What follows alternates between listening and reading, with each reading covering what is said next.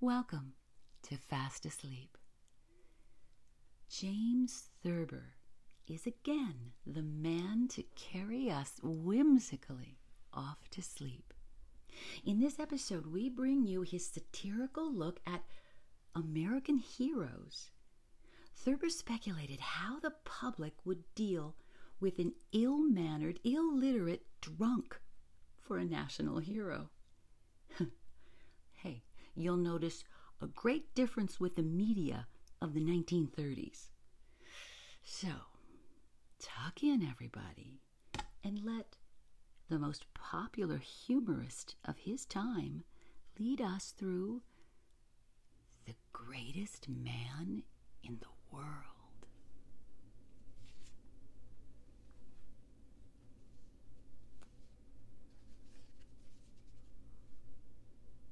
Looking back on it now, from the vantage point of 1940, now remember this story first appeared in print in 1931.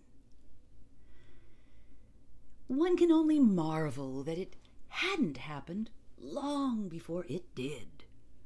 The United States of America had been, ever since Kitty Hawk, blindly constructing the elaborate petard by which sooner or later it must be hoist. Say what? Actually, this petard and this hoist thing, this is a figure of speech from Shakespeare's Hamlet. It just means poetic justice. It was inevitable that someday there would come roaring out of the skies a national hero of insufficient intelligence, background, and character, successfully to endure the mounting orgies of glory prepared for aviators who stayed up a long time or flew a great distance. Why, both Lindbergh and Byrd, fortunately for national decorum and international amity, had been gentlemen. So had other famous aviators. Oh, they wore their laurels gracefully, withstood the awful weather of publicity, married excellent women, usually of fine family, and quietly retired to private life and the enjoyment of their varying fortunes. No untoward incidents on a worldwide scale marred the perfection of their conduct on the perilous heights of fame. All right, in case you're not quite sure about Lindbergh and Byrd, he's speaking of Charles Lindbergh, who was known for his first solo transatlantic flight in 1927. You might also need to know that 5 years later, after this story was printed, his toddler son of only 2 years old was kidnapped and killed. Later, there was even some evidence that Lindbergh was a Nazi sympathizer. He was rebuked by President Roosevelt. Now, as for Byrd, that's Richard L. Byrd. He was an aviator and polar explorer and claimed to be the first to reach both the North and South Poles by air. Though the North Pole claim is disputed, he was the recipient of the Medal of Honor, which is the highest award for valor given by the United States.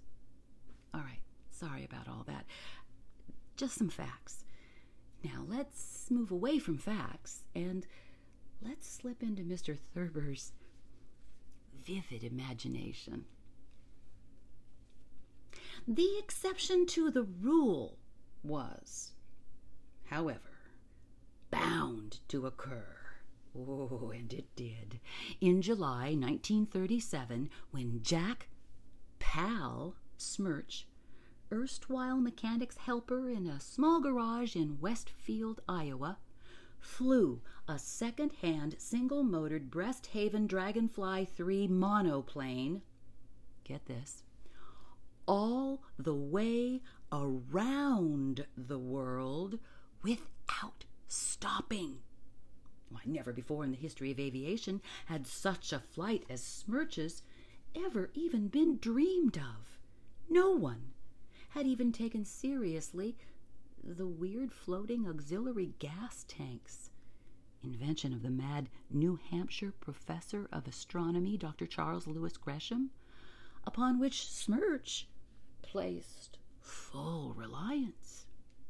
When the garage worker, a slightly built, surly, unprepossessing young man of 22, appeared at Roosevelt Field early in July 1937, slowly chewing a great quid of scrap tobacco, and announced, "Nobody ain't seen no flyin' yet." The newspapers touched briefly and satirically upon his projected 25,000-mile flight. Aeronautical and automotive experts dismissed the idea curtly, implying that it was a plane that wouldn't go. The Gresham auxiliary tanks wouldn't work. It was simply a cheap joke. Smirch, however, after calling on a girl in Brooklyn who worked in the flap-folding department of a large paper box factory, a girl whom he later described as his sweet patootie, climbed nonchalantly into his ridiculous plane at dawn of the memorable 7th of July, 1937. Oh, spit a curve of tobacco juice into the still air and took off, carrying with him only a gallon of bootleg gin and 6 pounds of salami. When the garage boy thundered out over the ocean, well, the papers were forced to record, in all seriousness, that a mad, unknown young man, his name was variously misspelled, had actually set out upon a preposterous attempt to span the world in a rickety one-engined contraption, trusting to the long-distance refueling device of a crazy schoolmaster. When 9 days later, without having stopped once, the tiny plane appeared above San Francisco Bay, headed for New York, spluttering and choking to be sure, but still magnificently and miraculously aloft, while the headlines which long since had crowded everything else off the front page, even the shooting of the governor of Illinois by the Villetti gang, swelled to an unprecedented size, and the news stories began to run to 25 and 30 columns. It was noticeable, however, that the accounts of the epic-making flight touched rather lightly upon the aviator himself. This was not because facts about the hero as a man were too meager, but because they were too complete. Reporters who had been rushed out to Iowa when Smirch's plane was first sighted over the little French coast town of Sur-et-Lumière to dig up the story of the great man's life, had promptly discovered that the story of his life could not be printed.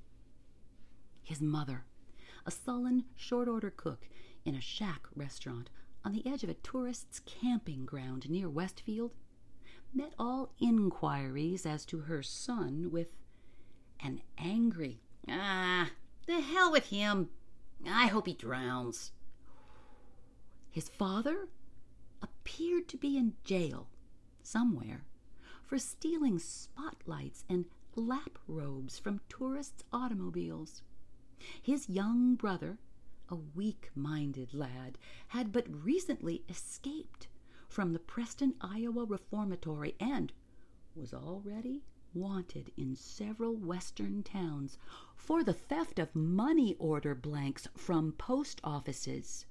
Well, these alarming discoveries were still piling up at the very time that Pal Smirch, the greatest hero of the 20th century, bleary-eyed, dead for sleep, half-starved, was piloting his crazy junk heap high above the region in which the lamentable story of his private life was being unearthed, and he was heading for New York, in a greater glory than any man of his time had ever known. The necessity for printing some account in the papers of the young man's career and personality had led to a remarkable predicament.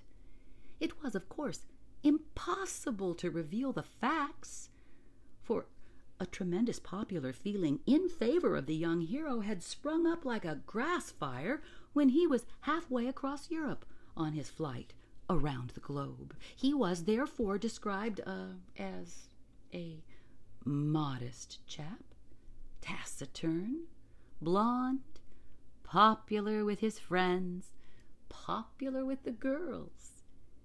The only available snapshot of Smirch, taken at the wheel of a phony automobile in a cheap photo studio at an amusement park, was touched up so that the little vulgarian looked quite handsome.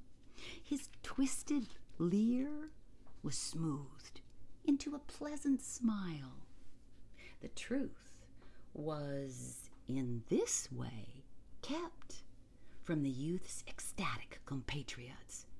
They did not dream that the Smirch family was despised and feared by its neighbors in the obscure Iowa town, nor that the hero himself, because of numerous unsavory exploits, had come to be regarded in Westfield as a nuisance and a menace. He had, the reporters discovered, once knifed the principal of his high school. Not mortally, to be sure, but he had knifed him, and on another occasion, surprised in the act of stealing an altar cloth from a church, he had bashed the sacristan over the head with a pot of Easter lilies. For each of these offenses, he had served a sentence in the reformatory. Inwardly, the authorities, both in New York and in Washington, prayed that an understanding providence might, however awful such a thing seemed, bring disaster to the rusty, battered plane and its illustrious pilot, whose unheard-of flight had aroused the civilized world to hosannas of hysterical praise. Why, the authorities were convinced that the character of the renowned aviator was such that the limelight of adulation was bound to reveal him to all the world as a congenital hooligan, mentally and morally unequipped to cope with his own prodigious fame. "I trust," said the Secretary of State at one of the many secret cabinet meetings called to consider the national dilemma, "I trust that his mother's prayer will be answered," by which he referred to Mrs. Emma Smirch's wish that her son might be drowned. It was, however, too late for that. Smirch had leaped the Atlantic and then the Pacific as if they were mill ponds. At 3 minutes after 2 o'clock, on the afternoon of July 17th, 1937, the garage boy brought his idiotic plane into Roosevelt Field for a perfect 3-point landing. It had, of course, been out of the question to arrange a modest little reception for the greatest flyer in the history of the world. He was received at Roosevelt Field with such elaborate and pretentious ceremonies as rocked the world. Fortunately, however, the worn and spent hero promptly swooned had to be removed bodily from his plane and was spirited from the field without having opened his mouth once. Thus, he did not jeopardize the dignity of this first reception, a reception illumined by the presence of the Secretaries of War and the Navy, Mayor Michael J. Moriarty of New York, the Premier of Canada, Governors Fannyman, Groves, McFeely, and Critchfield, and a brilliant array of European diplomats. Smirch did not, in fact, come to in time to take part in the gigantic hullabaloo arranged at City Hall for the next day. He was rushed to a secluded nursing home and confined in bed. It was 9 days before he was able to get up, or to be more exact, before he was permitted to get up. Meanwhile, the greatest minds in the country, in solemn assembly, had arranged a secret conference of city, state, and government officials, which Smirch was to attend, for the purpose of being instructed in the ethics and behavior of heroism. Well, on the day that the little mechanic was finally allowed to get up and dress, and for the first time in 2 weeks take a great chew of tobacco, he was permitted to receive the newspaper men by way of testing him out. Smirch did not wait for questions. "Yous guys," he said, and the Times man winced, "yous guys can tell the cockeyed world that I put it over on Lindbergh, you see? Yeah, and made an ass out of them 2 frogs. Well, the 2 frogs was a reference to a pair of gallant French flyers who, in attempting a flight only halfway round the world, had, 2 weeks before, unhappily been lost at sea. Well, the Times man was bold enough at this point to sketch out for Smirch the accepted formula for interviews in cases of this kind. He explained that there should be no arrogant statements belittling the achievements of other heroes, particularly heroes of foreign nations. "Yeah, the hell with that," said Smirch. "I did it, you see? I did it, and I'm talking about it." And he did talk about it. None of this extraordinary interview was, of course, printed. On the contrary, the newspapers already, under the disciplined direction of a secret directorate, created for the occasion, and composed of statesmen and editors, gave out to a panting and restless world that Jackie, as he had been arbitrarily nicknamed, would consent to say only that he was very happy and that anyone could have done what he did. "My achievement has been, I fear, slightly exaggerated," the Times man's article had him protest with a modest smile. These newspaper stories were kept from the hero, a restriction which did not serve to abate the rising malevolence of his temper. The situation was indeed extremely grave, for Pal Smirch was, as he kept insisting, raring to go.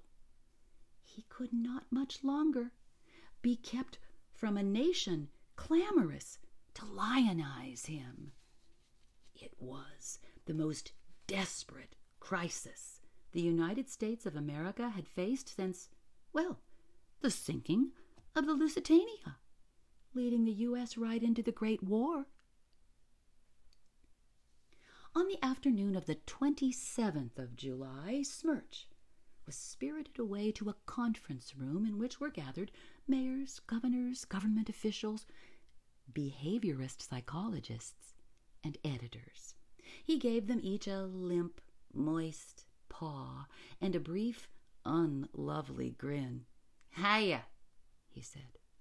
When Smirch was seated, the mayor of New York arose and, with obvious pessimism, attempted to explain what he must say and how he must act when presented to the world, ending his talk with a high tribute to the hero's courage and integrity. The mayor was followed by Governor Fannyman of New York, who, after a touching declaration of faith, introduced Cameron Spottiswoode, second secretary of the American Embassy in Paris, the gentleman selected to coach Smirch in the amenities of public ceremonies. Sitting in a chair with a soiled yellow tie in his hand and his shirt open at the throat, unshaved, smoking a rolled cigarette, Jack Smirch listened with a leer on his lips. I getcha, he cut in nastily. You want me to act like a softy, huh? You want me to act like, oops, words that can't be mentioned here, baby-face Lindbergh, huh? Well, nuts to that, see? Everyone took in his breath sharply. It was a sigh and a hiss. Mr. Lindbergh, began a United States senator, purple with rage. And Mr. Bird, Smirch, who was paring his nails with a jackknife, cut in again. Ah, Bird, he exclaimed. Ah, for God's sake, that big... Ooh! Somebody shut off his blasphemies with a sharp word. A newcomer had entered the room. Everyone stood up, except Smirch, who, still busy with his nails, did not even glance up. Mr. Smirch, said someone sternly, the President of the United States. It had been thought that the presence of the chief executive might have a chastening effect upon the young hero, and the former had been, thanks to the remarkable cooperation of the press, secretly brought to the obscure conference room. A great, painful silence fell. Smirch looked up, waved a hand at the president. How you coming? He asked, and began rolling a fresh cigarette. The silence deepened. Someone coughed in a strained way. Geez, it's hot, ain't it? Said Smirch. He loosened 2 more shirt buttons, revealing a hairy chest and the tattooed word Sadie enclosed in a stenciled heart. Well, the great and important man in the room, faced by the most serious crisis in recent American history, exchanged worried frowns. Nobody seemed to know how to proceed. Come on, said Smirch. Let's get the hell out of here. When do I start cutting in on the parties, huh? Hey, and what's there gonna be in it for me? He rubbed a thumb and forefinger together meaningly. Money? Exclaimed a state senator, shocked, pale. Yeah, money, said Pal, flipping his cigarette out of a window. And big money. He began rolling a fresh cigarette. Big money, he repeated, frowning over the rice paper. He tilted back in his chair and leered at each gentleman separately.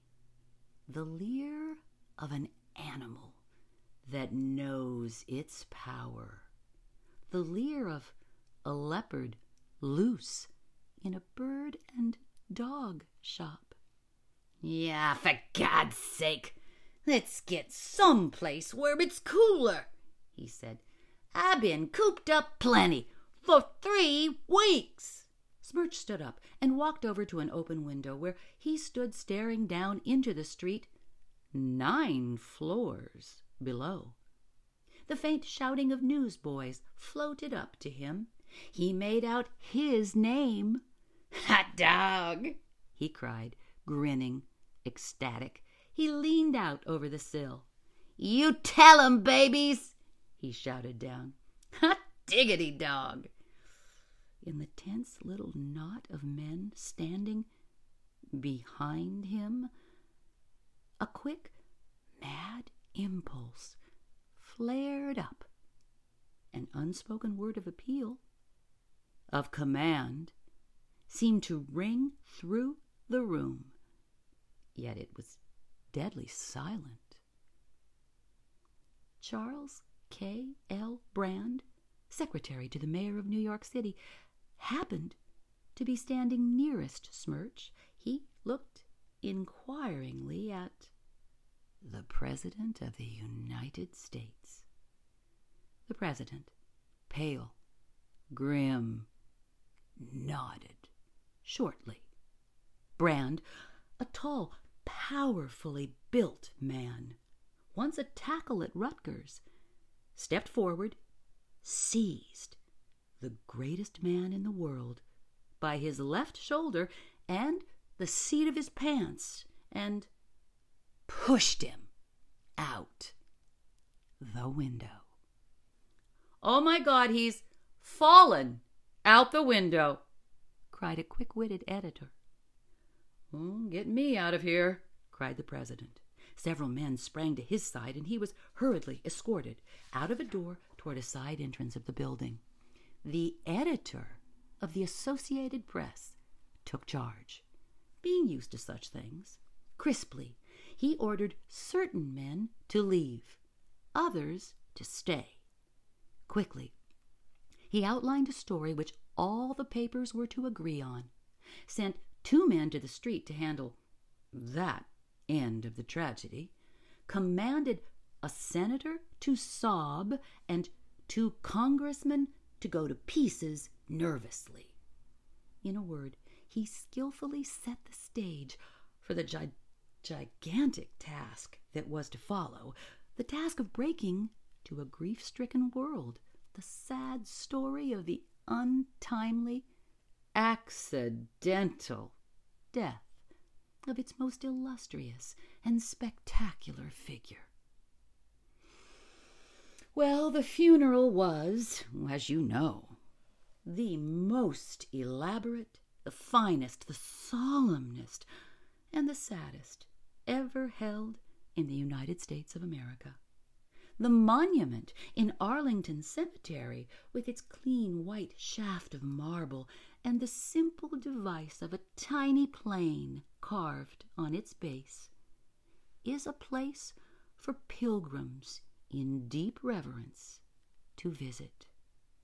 Well, the nations of the world paid lofty tributes to little Jackie Smirch, America's greatest hero. At a given hour, there were 2 minutes of silence throughout the nation. Why, even the inhabitants of the small, bewildered town of Westfield, Iowa, observed this touching ceremony. Agents of the Department of Justice saw to that. One of them was especially assigned to stand grimly in the doorway of a little shack restaurant on the edge of the tourists' camping ground just outside the town. There, under his stern scrutiny, Mrs. Emma Smirch bowed her head above 2 hamburger steaks sizzling on her grill, bowed her head, and turned away so that the Secret Service man could not see the twisted, strangely familiar leer on her lips. Good night.